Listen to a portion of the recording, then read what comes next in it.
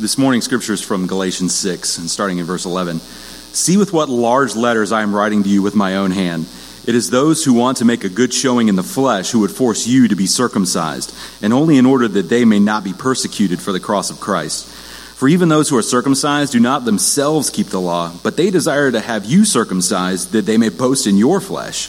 But far be it from me to boast except in the cross of our Lord Jesus Christ, by which the world has been crucified to me, and I to the world. For neither circumcision counts for anything, nor uncircumcision, but a new creation. And as for all who walk by this rule, peace and mercy be upon them and upon the Israel of God. From now on, let no one cause me trouble, for I bear on my body the marks of Jesus. The grace of our Lord Jesus Christ be with your spirit, brothers. Amen. There we go. All right. Sometimes I imagine that I'm visiting church for the first time, and then someone gets up to read the scripture, and then they read that. And I'm like, awesome. So welcome to our annual Circumcision Sunday. Let's get it awkward right up front, right? There's a lot to talk about here, believe it or not. There's actually some fascinating history, and I learned some stuff that some stuff finally made sense to me. I had little bits and pieces, and I kind of found some other stuff, and it all came kind of together. So maybe something will click for you. Who knows? It's like there's that moment where the pastor should say, and all God's people said, "Oh, okay." So I had one of those moments. So I'm going to pray, and then we're going to jump into this passage because this is a fascinating passage, right down to the fonts and everything. I tried my best to capture what was going on in the original text. We'll get there. Let's pray. Father, we love you. We thank you for this morning. Thank you for these people. Thank you for this place, for giving us a building to gather in and to focus on the things of you. Thank you for the time that we get to share just being here and present with you as the center of our time together. I ask that we would be able to, when we come together like this, orientate our lives towards the things of you. And may it stay that way, longer and longer, every time we get together. May we be encouraged and shaped and thank you for the ways that you've been leading us and guiding us. Continue to do so. Speak through me. Allow me to remember the things I've studied and encourage us all. Give us joy and mission and identity. In your name. Amen. So this is our last sermon on Galatians. And so we started in February of this year. February 5th, I believe, was the first sermon, if that was a Sunday. Throughout a lot, we've thrown in a bunch of guest speakers and some revelation and sprinkled in a little bit of marriage stuff. And here we are now, wrapping this up. In the new year, again, we're going to start book of Matthew. And that's probably going to be a long one, I'll be honest. So if you recall Genesis, it took us 2 years, right, to go through Genesis. I was like, no, this will be fine. Then I preached this sermon, and it was just Genesis 1:1. And I was like, well, now we're in trouble. What have I done? Okay. We're going to start right here. Galatians 6:11. See with what large letters I am writing to you with my own hand. Now, this is great. So you picture Paul writing these letters, and you picture him sort of hunched over a table and writing these letters. The problem is that most likely, we're almost positive, scholars are almost positive that Paul did not write his own letters, that he had a scribe. And we get this several places in Scripture. It mentions this kind of activity, and I don't have time to go into that today. But Paul, in reality, you can picture Paul pacing back and forth the way I do in a small cell with somebody sitting there next to him, writing down everything he's saying, and he's wandering and he's talking. And he's writing these letters to the churches and all the problems that they're having. And he's just wandering and talking, and the guy next to him is writing down everything he's saying. And once in a while, he sort of probably looks over and says, yes. And then keeps going, right? And then at this part, you picture Paul walking over to the table, and he's worked up, sort of he gets all worked up. He's becoming like a hot mess. And he walks over and he takes the thing and he pulls it over and he takes the papyrus and he takes the pen and he just starts writing on his own, right? In these giant, large capital letters. And then he says this, "See with what large letters I'm writing to you with my own hand." And he's got a point to make. And it's like he's afraid the scribe won't get the point across. It's like, I'm just going to do this myself. Now, another thing we know from studying the scriptures is that Paul most likely had an eye problem, so he couldn't see very well. And so you would imagine that the font is going to be totally different because scribes had a particular way of writing. It was very professional. And Paul wasn't a scribe. He was highly educated, but he was not a scribe. And so you imagine him taking this pen and writing in giant sort of letters. He doesn't have probably a lot of practice writing. And so it probably looks like a 4-year-old writing giant letters because he's half blind. And so it's kind of a funny episode. I don't know. Maybe it's an inside joke for pastors, but I think it's hilarious. And then what he writes, this is what he wants to emphasize is this next verse. So it looks like this. "See with what large letters I am writing to you with my own hand." And then he writes this. "It is those who want to make a good showing in the flesh who would force you to be circumcised, and only in order that they may not be persecuted for the cross of Christ." And so you're listening and you don't know much about scriptures and you say, they want a what? Let's talk about this. As you study the scriptures, modern readers are often shocked at how often it talks about circumcision. And we try to make sense of this sort of ancient custom, and we try to give it all kinds of meaning. To really understand this custom, you have to go back a long time. You have to go back about 1,800 years from this point, give or take 100 years. And you're going to go back to this guy Abram and this ancient book, Genesis chapter 17. And there's this guy Abram. He becomes this figure you may have heard of. His name is Abraham. And in Genesis 17:1, you see something interesting happening. It says this. "When Abram was 99 years old, the Lord appeared to Abram and said to him, 'I am God Almighty. Walk before me and be blameless, that I may make my covenant between me and you, and may multiply you greatly.'" And then so there's all kinds of things about what this covenant means, what God's going to do for him. Your people are going to be great. You're going to have a tribe that is going to be huge, and it's going to be a good tribe. It's going to be a tribe that's going to bless the world around you. And anyone who comes into contact with you is going to be blessed in some way. And so in verse 10, if you skip down to verse 10, you see this commandment. So here's all the things I'm going to do for you. I'm asking you to do one thing for me. All right? "This is my covenant, which you shall keep between me and you and your offspring after you. Every male among you shall be circumcised." And you're like, well, that's a weird thing to give in return. Does that make any sense at all? In order to understand this, you have to understand the ancient world. So the ancient world was tribal. The book of Genesis, the first 5 books, the books of the Pentateuch, and much of the Old Testament was written during a tribal time in human history, where it wasn't like these big metropolises like we necessarily have today.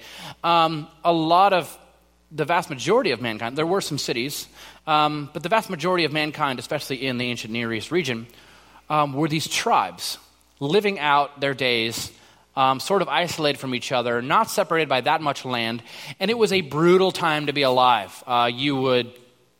The tribes were constantly warring. This stuff is still going on, by the way. My brother ministers in a place called West Papua, Indonesia, where they're still living a tribal lifestyle, and there's still tribal warfare. And these tribes attack each other for resources, and they steal all their pigs and their women and stuff like that. And they fight with bows and arrows and spears. It's this brutal time. You can kind of get a glimpse of what it was like back then. And so in this ancient time period, you had to grow your tribe, and you had to grow your tribe relatively fast. And so how do you grow a tribe? Well, the easiest way to grow your tribe is to have lots of children. And so the more children you had, the bigger your tribe got, and the more protected you were from being destroyed and wiped out by other tribes. Now, each tribe had their own deity, their own god that they worshipped in their own particular way, depending on where they lived. If you lived by the ocean, you would have this god of water. If you lived in the plains or the desert, you would have different gods depending on where you were. One would be the god of fertility, if you were like an agricultural sort of tribe. And so all of this is going on, and this is the setting in which this book is written. And so if you're going to grow your tribe, the most natural way to grow your tribe, and the quickest way to grow your tribe, other than warfare, of course, is through reproduction. And they didn't know all the things that we know now, science and reproduction and zygotes and eggs and all this stuff. They didn't know any of that. All they knew was what they observed. And it appeared to them as if the man carried the life force within him and put it in the woman, put the life force there to grow. And this is the only way that they could interpret what they could see of what was happening. And so a lot of sort of theology got built up around this idea. A lot of their sort of tribal sort of order of government got built up around this idea. A lot of their pagan worship, if you go to the Middle East and you'll see all kinds of idols and stuff to this idea, got built up around this idea that the man carried the life force within him and was delivered to the woman. And so there's this, and this is, of course, this is where patriarchy comes from and all this. And so in all of this, I'm actually going to pause here and I'm going to explain something else, and I'm going to come back to this and join two ideas together. The next thing you need to understand, other than sort of how the people viewed the world and sort of reproduction and life, the other thing you need to understand is the covenant, because all of this happens in the covenant. God says, here's what I'm going to do, and here's what I'm asking you to do for me. So what is this? How did covenants in the ancient world work? Well, when I speak of covenants, you can basically think legal contract. There's agreements, there's legal contracts to buy land. It's something that was happening, an agreement that was made, to where you would shake hands and you would say, I agree to do this, and you agree to do this. And there had to be some way to seal sort of the deal. A thing that was obvious, that we are making a covenant together that everyone around them could see. What are they doing? Oh, they're obviously making a covenant. What would this action be? Well, today we sign contracts on papers. They didn't have that kind of technology back then. And so it kind of happened like this. One guy, I hit the button. There we go. One guy is going to bring either a horse or a cow, apparently wearing pants, and they're going to bring it, and so they're going to hey, we're going to make a deal, right? Yes, I brought the mystery animal. Yes, great. And it could be whatever you wanted. It could be some other form of animal if you were more poor. And so they bring this animal, and the way this would work is they would agree to the terms of the deal. Then the animal would be killed and cut in half, right? They're going to cut it in half, and it's not going to live. And they're going to sort of walk together between the animal. And so there's several things going on here, and there's probably some stuff we don't understand that is going on. But what we do understand is that there's sort of this agreement that's sort of like a curse. We're asking the gods to curse you or something. Like, if I don't hold up my end of the deal, may I be like this animal. And if you don't hold up your end of the deal, may you be like this animal. So ancient covenants. You're going to pass through a cut animal, a cut living thing. So if you take this idea of the covenant, and you're going to take this idea of sort of men holding the life force within them and giving it to the woman. And so you're going to take this, and if you're going to make a covenant, and God tells you, I'm going to grow your tribe, and your tribe is going to get massive, and it's going to be a good tribe. It's going to be a particular kind of tribe in this world, but it's going to be very, very large. It's going to be as numerous as the stars in the sky. And so it makes sense in light of this that some flesh would be cut, that all of life would pass through, right? And this is sort of how people were, instead of, you don't want to wait till your children are old enough and then walk them through some dead animal. First off, you're going to run out of animals. And second, there's a whole 2 years where your children aren't covered by the covenant. And so circumcision was a way of guaranteeing that ancient children would be born into a covenant and an agreement. And so now maybe you understand something that has always maybe baffled you. Baffled me for a long time, and there was just a little piece of information about how they viewed life that sort of put this together for me. I was like, oh. And it makes so much sense. And so here's what happens. There's this thing, there's this gift, this covenant. And so now the children are born into this, and everyone who joins the tribe of Israel, as this tribe grows, some people are terrified of them, and some people just see that they're good and they want to join, and they come to them and they say, I want to join you guys. And so they say, well, you have to be circumcised because any children that you have are going to be born into this covenant with us. And we're all going to be a tribe together, a good, huge, massive tribe, a people, and we're going to grow into a nation. And so this became a way of entrance into the community. And it really was supposed to be this beautiful thing that meant something important to the ancient people. So what happens is, over time, this turns from a covenant about a nation that will be good and bless the world, and this view of circumcision was sort of this gift of children could be born into this covenant. And so it turns from that into this identity. They actually started using this later on as some sort of racial slur. And so we have passages like 1 Samuel 17 where David sees Goliath taunting and cursing the people. And he walks out and he says, "Who is this uncircumcised Philistine that he should taunt the armies of the living God?" So it becomes this, and you see these phrases like this all over the place. They would mock people by saying, "You're not circumcised like us." So it became this sort of identity. What was originally meant to be this way of bringing your children into this blessing in the world became, we're right, you're wrong. God loves us, God hates you. We're in, you're out. It became this binary, if you will. And so, as time progresses, it becomes less and less about the covenant and more about a way to divide people up into good and evil. And everything they saw themselves as good, they saw everyone else as evil.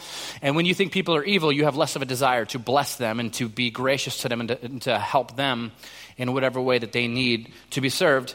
And so it becomes sort of this racially charged thing. And then you fast forward to Paul's day. And Paul is traveling around the ancient Middle East, and he's preaching this message about this entirely new understanding of God. That the ideas of God that we had before are now sort of, we have graduated from them and understand new things. How those were all pointing to the next thing. And he's preaching the message of Jesus. And so the message of Jesus, that God's arms are open to everyone, salvation for all, regardless of race, tribe, behavior. It's the gift of God. It's by grace alone, and there's nothing to boast about. And he says God is calling you, even you who are not like them, even you who don't have these traditions of things like circumcision and ways to identify yourselves. Now the message of God, the salvation of God is open to everyone in the world. The love of God, the blessing of God for all, regardless of tribe, nation, tongue, any of it.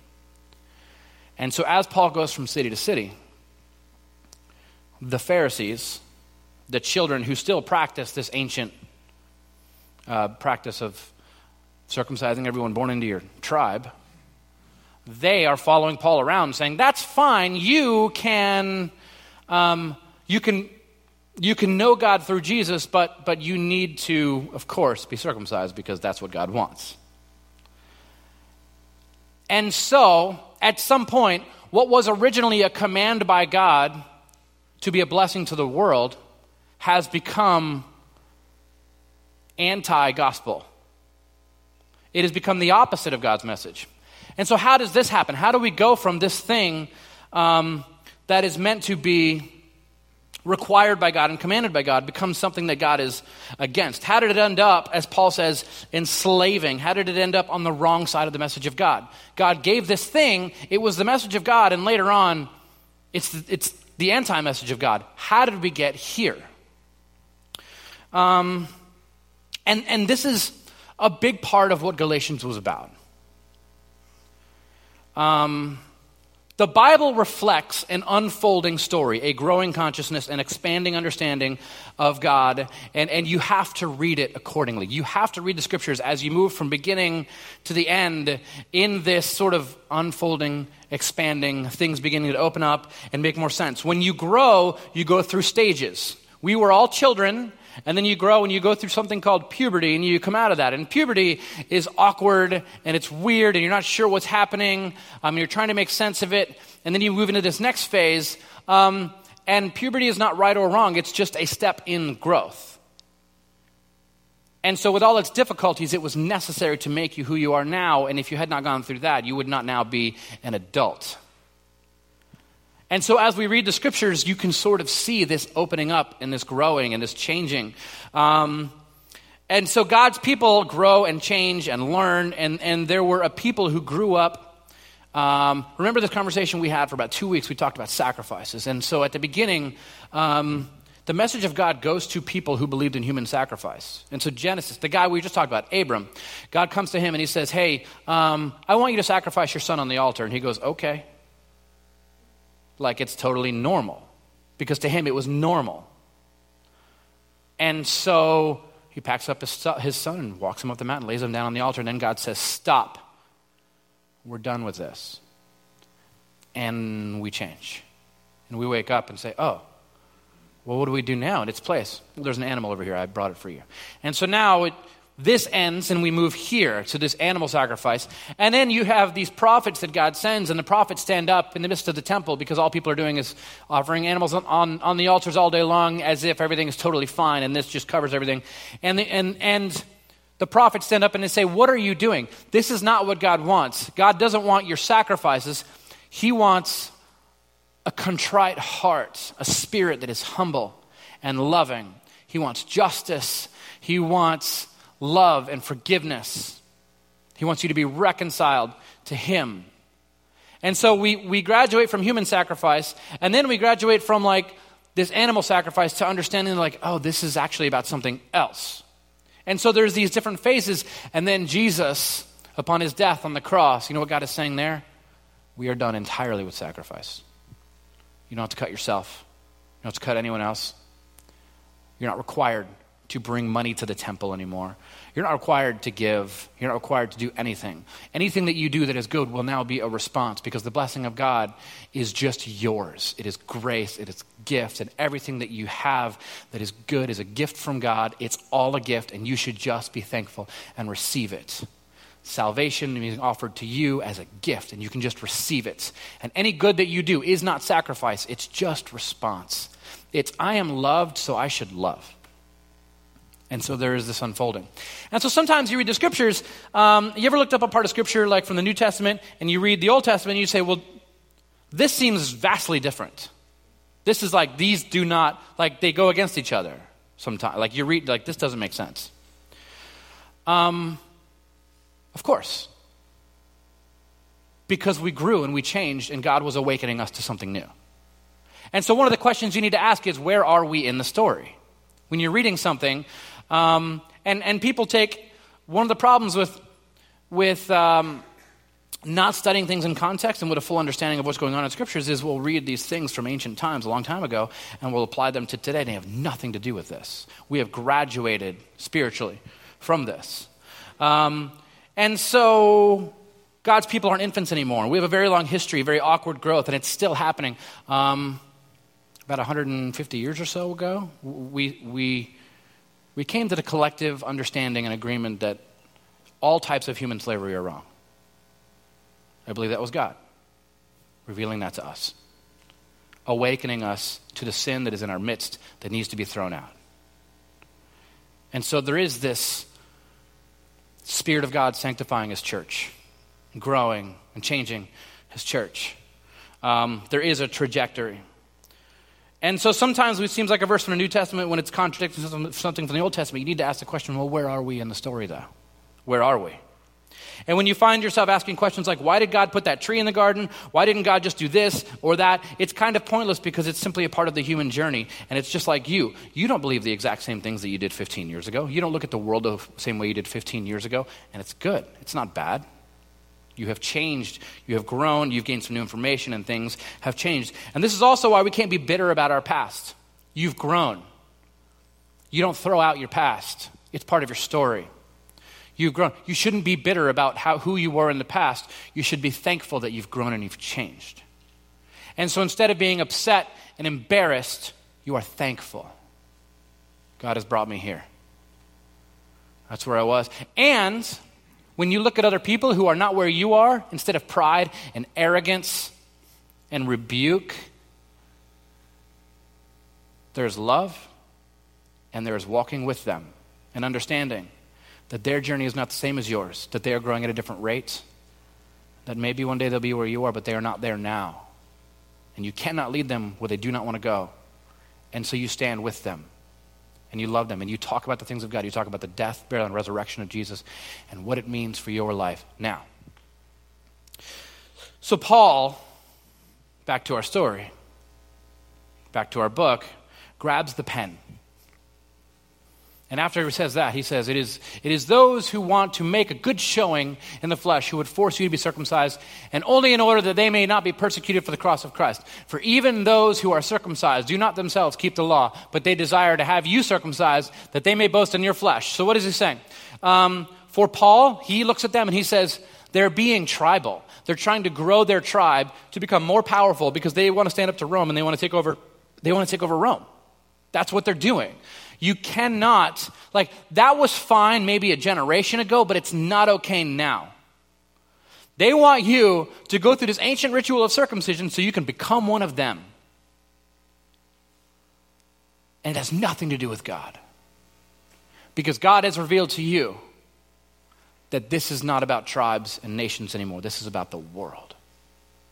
And the love of God is open to you. So you don't need to become some different tribe to become a follower of Jesus, to receive the blessings and the love of God. He says what they're doing was fine a generation ago, but it's not now. We are past this. God has revealed to us something new. The work that was done by Jesus on the cross has changed everything. And so another thing that these sort of Judaizers were saying was, in order to join us, in order to belong to us, first you have to obey, cut your flesh, you need to meet all the qualifications, and then you have to believe all the right things, and then you can join us. And Paul says, God is already calling you. He is pursuing you. You already belong under the shelter of the cross. He has called out to you, and all we're asking is for you to receive it. The blessing of God, the love of God. We're not asking you to do anything. We're not asking you to change your whole life, to change your whole orientation, to change how you do everything. You now can belong to God if you will just open up and receive it. This is not about behavior. And so this is a moment, like the moment of Jesus, like the night before Jesus died and the night after Jesus died, the world they were two different places.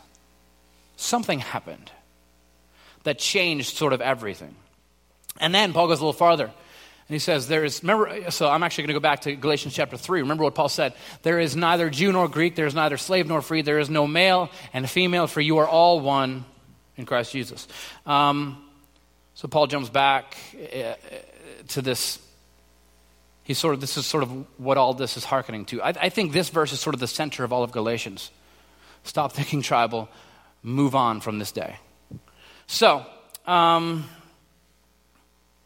we move on to the next passage here. Galatians 6, 14 and 15. He says, But far be it from me to boast except in the cross of our Lord Jesus Christ, by which the world has been crucified to me, and I to the world. For neither circumcision counts for anything, nor uncircumcision, but a new creation. Now, so Paul says all that really matters is the cross. All that really matters is what happened to Jesus on the cross. And this is huge because when you look at the vast majority of Paul's message, he's always talking about the cross. And actually, if you go back and read the stories of the New Testament, the four Gospels, it's interesting because they're actually... We look at them, we tend to talk about the four Gospels as if they're biographies, but they're actually they're really bad biographies because they don't cover the vast majority of Jesus' life. Jesus was, debatable 32 to 35 years old, 34. And all we have is we have a little bit of his younger years. We have nothing really of his teen years or his young adult years. All the way up until about his 30s, we have a whole bunch of information about the last 3 years of his life. We had the book of John. John, starting at before we even get halfway in the book of John, he says, I'm telling you about the life of Jesus and what Jesus did. And then less than halfway through, he gets to the last 3 days, and the last whole half of the book of John is all about the death of Christ. And so there's this obvious focus on this one event, and then you get to the last verse in the book of John, and he says this: Now there are also many other things that Jesus did, were every one of them to be written. I suppose that the world itself could not contain the books that would be written. And I'm like, well, give it a try. give it a sporting chance. Like, write something else. Because this is all we have. Like, could we not have used all this information about apparently there's a whole bunch of stuff that Jesus taught and we don't have like any of it. There's a whole bunch of stuff that he did. We have none of it. What do we have? We have the last 3 years of Jesus' life and then but really it's not even 3, it's the last like 3 days of the last 3 years. And you're kind of like, well, why don't we have the rest of it? Well, there's a really important reason. I would argue the reason they just give you this is because if you understand the cross, you understand the rest of it. All the teachings of Christ wrapped up in the cross. I mean, these guys walked with Jesus for 3 years, heard everything that he taught, and they're like, so I'm going to give an account of the most important things Jesus taught. The cross. And it sort of narrows down to that. These guys knew more than anyone what the message of Jesus was, and when they chose to write it all down, they write the cross. And so apparently, this is what I want to talk about. Apparently, if you know and understand the cross, that is apparently what we need to understand. And so we dwell on this and we talk about this. The first church, the first century church, all they talked about was they gathered together and they talked about the cross. It had some significance to them, some kind of deep meaning. And if we understand the cross, I believe we'll understand it all. Jesus crucified is what the original church was built upon. God, the most powerful force in the entirety of the universe, in the flesh and on the cross. Not on a throne in Rome, not in a penthouse, not in the White House, not famous, not sitting at the end of a board of a giant table in a boardroom full of CEOs, not writing books, not writing anything except for one time when he wrote with his finger on the dirt and we don't even know what it said. The divine force of the universe in the flesh on the cross. Lower than any of us. And we contemplate that. That's what we think about. And so we start asking questions, and the answer is always the same. Am I good enough? And the message we receive in scriptures, the body of Christ broken for you, the blood of Christ spilled for you. Am I loved or hated? You ever hear people talk about, feel like the universe is against me? The body of Christ broken for you. The blood of Christ spilled for you. Am I ignored or do I matter in creation? The body of Christ broken for you. The blood of Christ spilled for you. What about when others say I'm not the right tribe, I'm not the right gender, I'm not the right race? What about when people tell me I must conform, that I must be good enough, that there's something else that I need to do to understand and follow Christ, that there's something else I need to become, that there's got to be some track of growth, that there's got to be something, because I always hear that like followers of God do this and they don't do this. Like what about all these things that I'm getting told? The body of Christ broken for you, the blood of Christ spilled for you. And it all just kind of stops. What about all these people that are like really great and they're better than me and I can't match up to them? Body of Christ broken for you, blood of Christ spilled for you, and the same as them. That's not what it's about.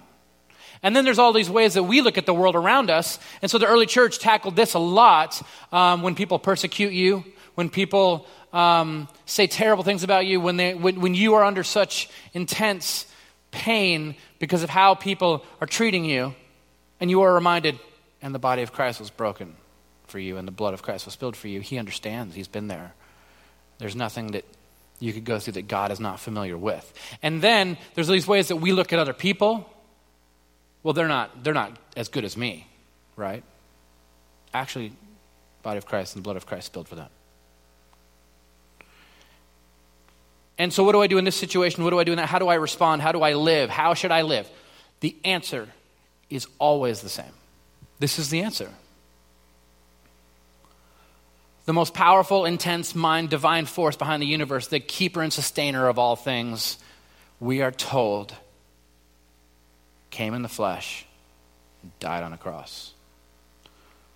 And a cross was a particularly gruesome way of dying. It was a way that they executed traitors against the Roman Empire.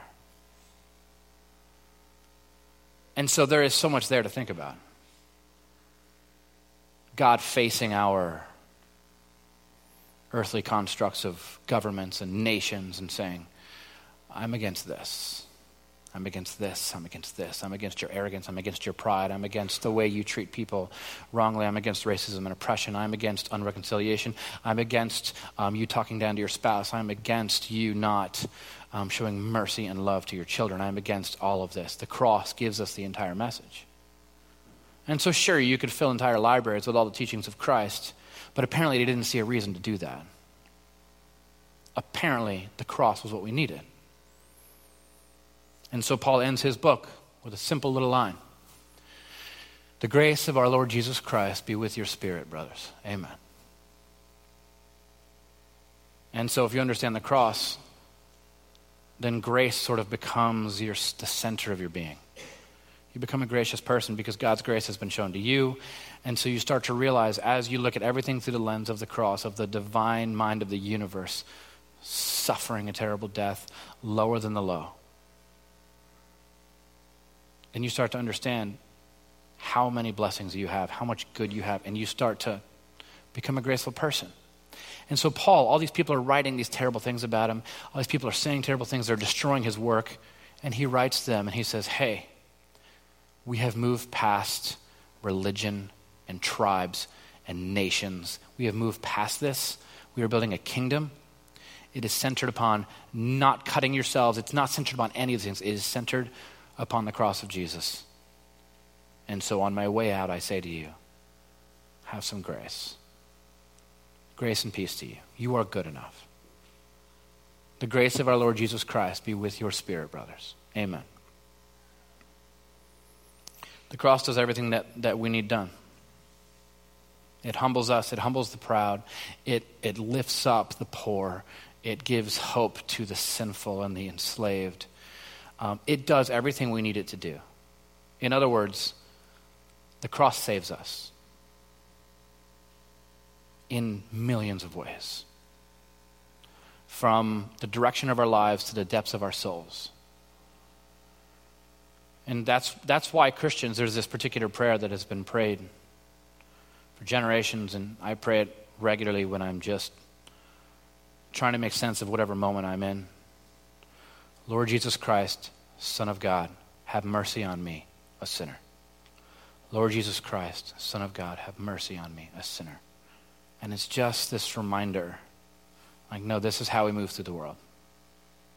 And he does. And so the best response to this is communion. That's the best way to wrap up any gathering, and that's the best way to wrap up this particular study. So our communion servers, you guys can get the elements, and you can spread around the room if you would. Communion is, this is the symbol. This is it. I mean, for 2,000 years, Christians get together. No matter what they talk about, it ends with communion. The body of Christ broken for you, the blood of Christ spilled for you. In all of our differences, in all of the ways that we disagree with each other, in all of our theological qualms, in all of the ways that we sort of butt heads and we argue, when you put out the body of Christ and the blood of Christ on the table, Christians line up on every side to come to the table because this is what the message is about. This is what we agree upon. And so I'm going to pray, and we're going to take communion. And take some time before you take communion, ponder the cross. Body of Christ broken for you, blood of Christ spilled for you. Let's pray. Father, thank you for these people, for this place. You are a good, holy, and perfect God. Move us past the ways that we divide ourselves from each other. Move us past our tribal mindsets that we regularly fall into, the binary of we're right, they're evil. Help us to just understand your grace and to take it to them because they need it. And as we take the grace of your Son Jesus into our city, may people ask why. May people's eyes be open. May your kingdom grow. Thank you. In your name. Amen. Take some time. Talk to Jesus.